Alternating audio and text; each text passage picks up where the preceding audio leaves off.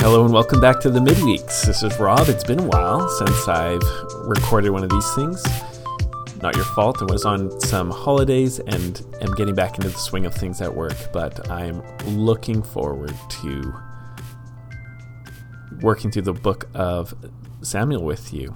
I love the Word of God. I love studying these stories, and I trust as we study them together, you will be encouraged and blessed by God's Word. And I'm going to just enjoy this as well. So remember, we're working through the book of Samuel, and we're looking at it through the lens of four different perspectives. First is the formation of the kingdom, as Israel moves from a confederacy, a collection of individual tribes, into a real kingdom underneath a king. We're looking at the lives of the early kings and their sons. We're looking at this as character studies of faith and unbelief, especially right now through David and Saul's lives, as well as God's activity in the world. God extending his reign, he's invading, he's bringing his kingdom into the world, and he's displaying his character through this. And one thing I've been saying is that if you want to take a verse that's going to summarize everything that's going on in this book, it would be the verse, God opposes the proud but gives grace to the humble. That this is the theme of this book. And so we're picking up with David again. David's on the run from Saul. We're nearing the end of the book, and Saul is not going to survive the end of the book of 1 Samuel, but it's not going to be David who does him in, and this is what's going on in this story. This is the story of when Saul is chasing David, and David has the opportunity to assassinate Saul and chooses not to. So we're going to read, we'll make some comment, we'll go from there. 1 Samuel chapter 24. Sorry, I said 23, but I meant 24. When Saul returned from following the Philistines, he was told, "Behold, David is in the wilderness of En-gedi." Then Saul took 3,000 men out of all Israel and went to seek David and his men in front of the wild goats' rocks. And he came to the sheepfolds by the way, where there was a cave, and Saul went in to relieve himself. Now, so again, we have this being told. We're not sure who tells Saul, but he's probably got spies out throughout Israel, people who are informants, and he's informed of David's general location, the wilderness of En-gedi. And Saul takes his 3,000, so it's not his full army, but this would be his standing army, his chosen men, his elite kind of quick response force that he would deal with military issues with instead of summoning all of Israel all the time, which would cost a lot of money and time. He would have his standing army, most likely his chosen men, and they went out to this location.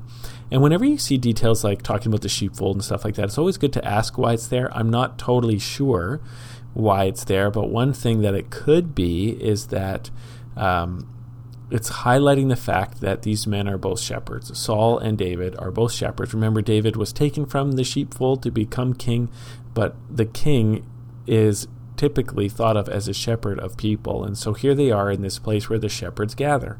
And two shepherds, kingly shepherds, are gathered here as well, and we're going to see their character on display.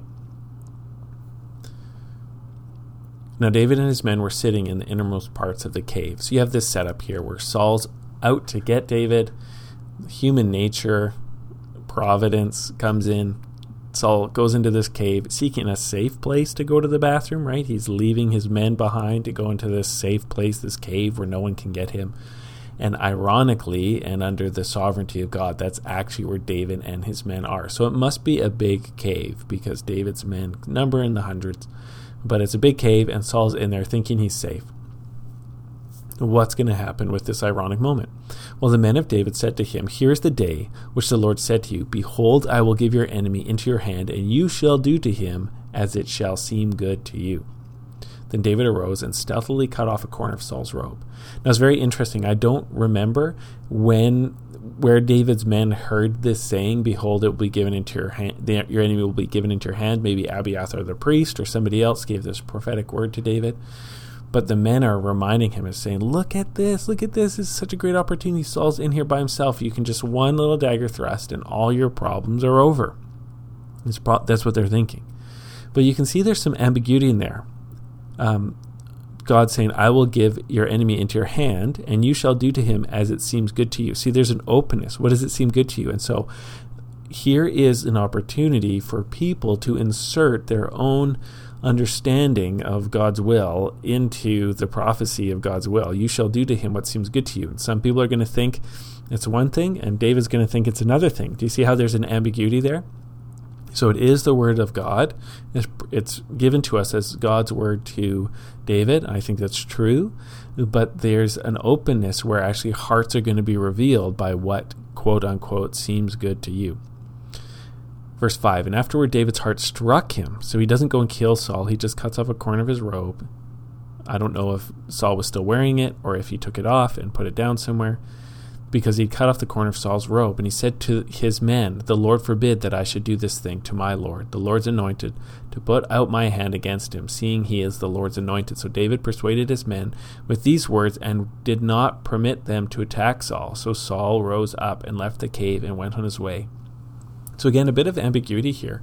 David goes and he chooses not to attack Saul, but he just takes a corner of his robe off. And even that amount of attack, David has his heart is struck. He has a moment of conscience. He feels like he has gone right up to the line of faithfulness and maybe even crossed over a little bit, and now he regrets what he has done.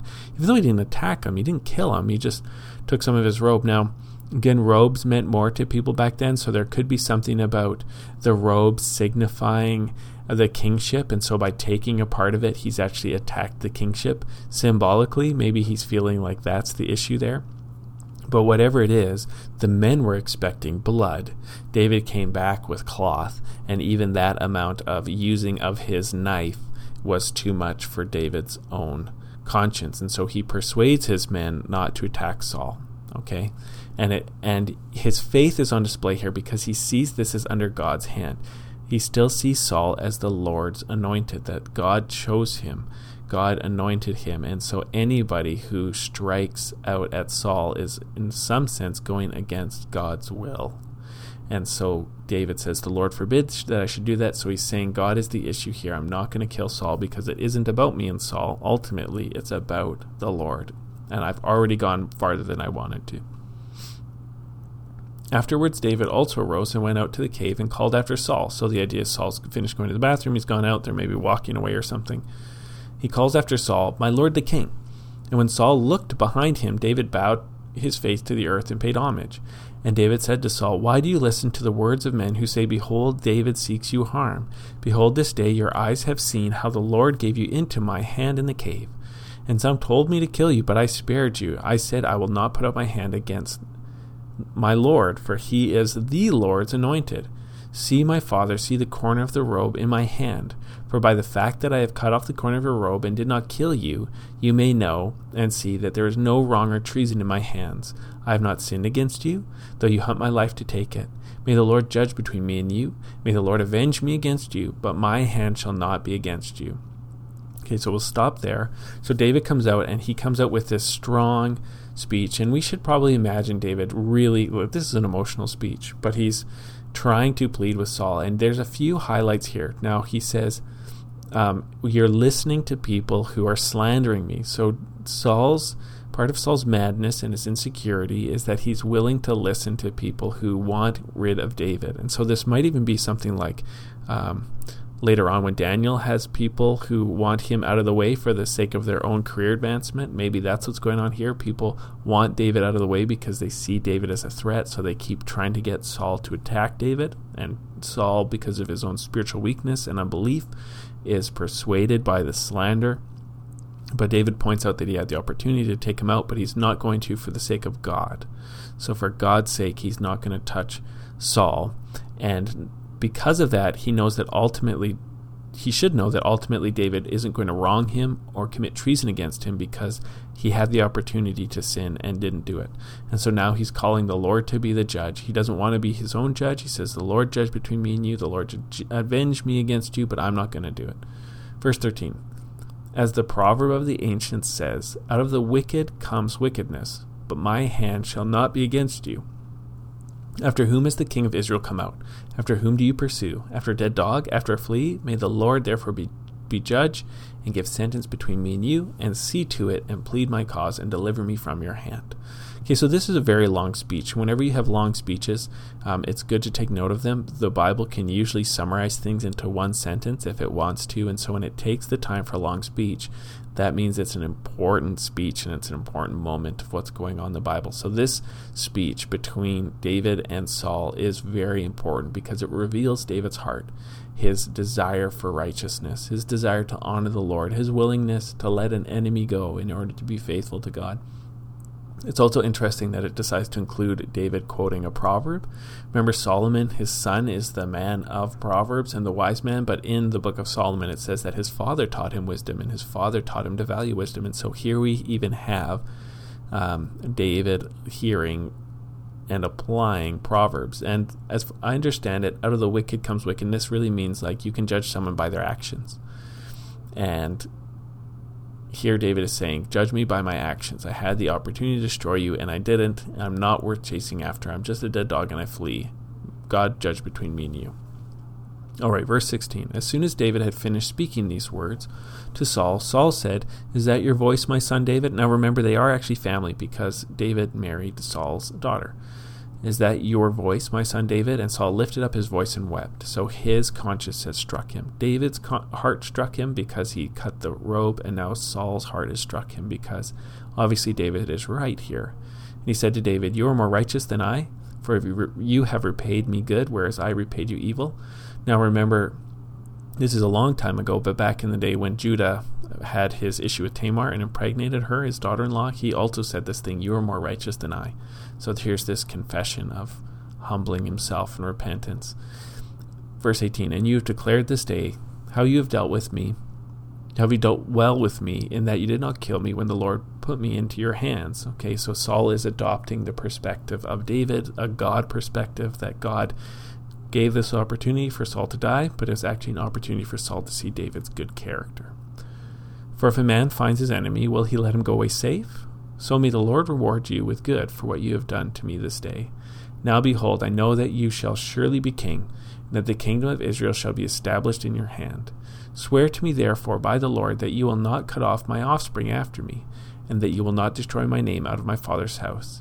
David swore this to Saul. Then Saul went home, and David and his men went up to the stronghold. Okay, so very interesting moment here, because I think this is the first time where Saul has begun to see the future here, because he sees the hand of God on David. He sees that God has given David the opportunity to destroy Saul. He sees that God has chosen in David a man more righteous than Saul. And so he sees, at least in this moment, though he's going to forget, but at least in this moment he sees that there is something inevitable about God putting David on the throne. And so now he asks, instead of anything else, he said, "May you have mercy on my offspring," which is an amazing thing to ask while he's trying to kill David, who is his son-in-law. But it also reminds you that David actually has made this covenant already with Jonathan, and Saul was mad about these covenants with Jonathan, or at least their relationship earlier. So this chapter gets summed up. It's a picture of David's faithfulness, his faith in God, and therefore his willingness to have self-restraint with Saul, and Saul beginning to crack. His attack against David was broken by speech this time. His heart was broken in repentance, and he's beginning to confess himself that David will someday soon reign as king. All right, and that's a great encouragement for us to continue to trust God when we're in times of trouble, not to take matters into our own hands, but to trust God with the outcome of things and to stay patient, waiting for the justice of God to come our way. I hope you're blessed.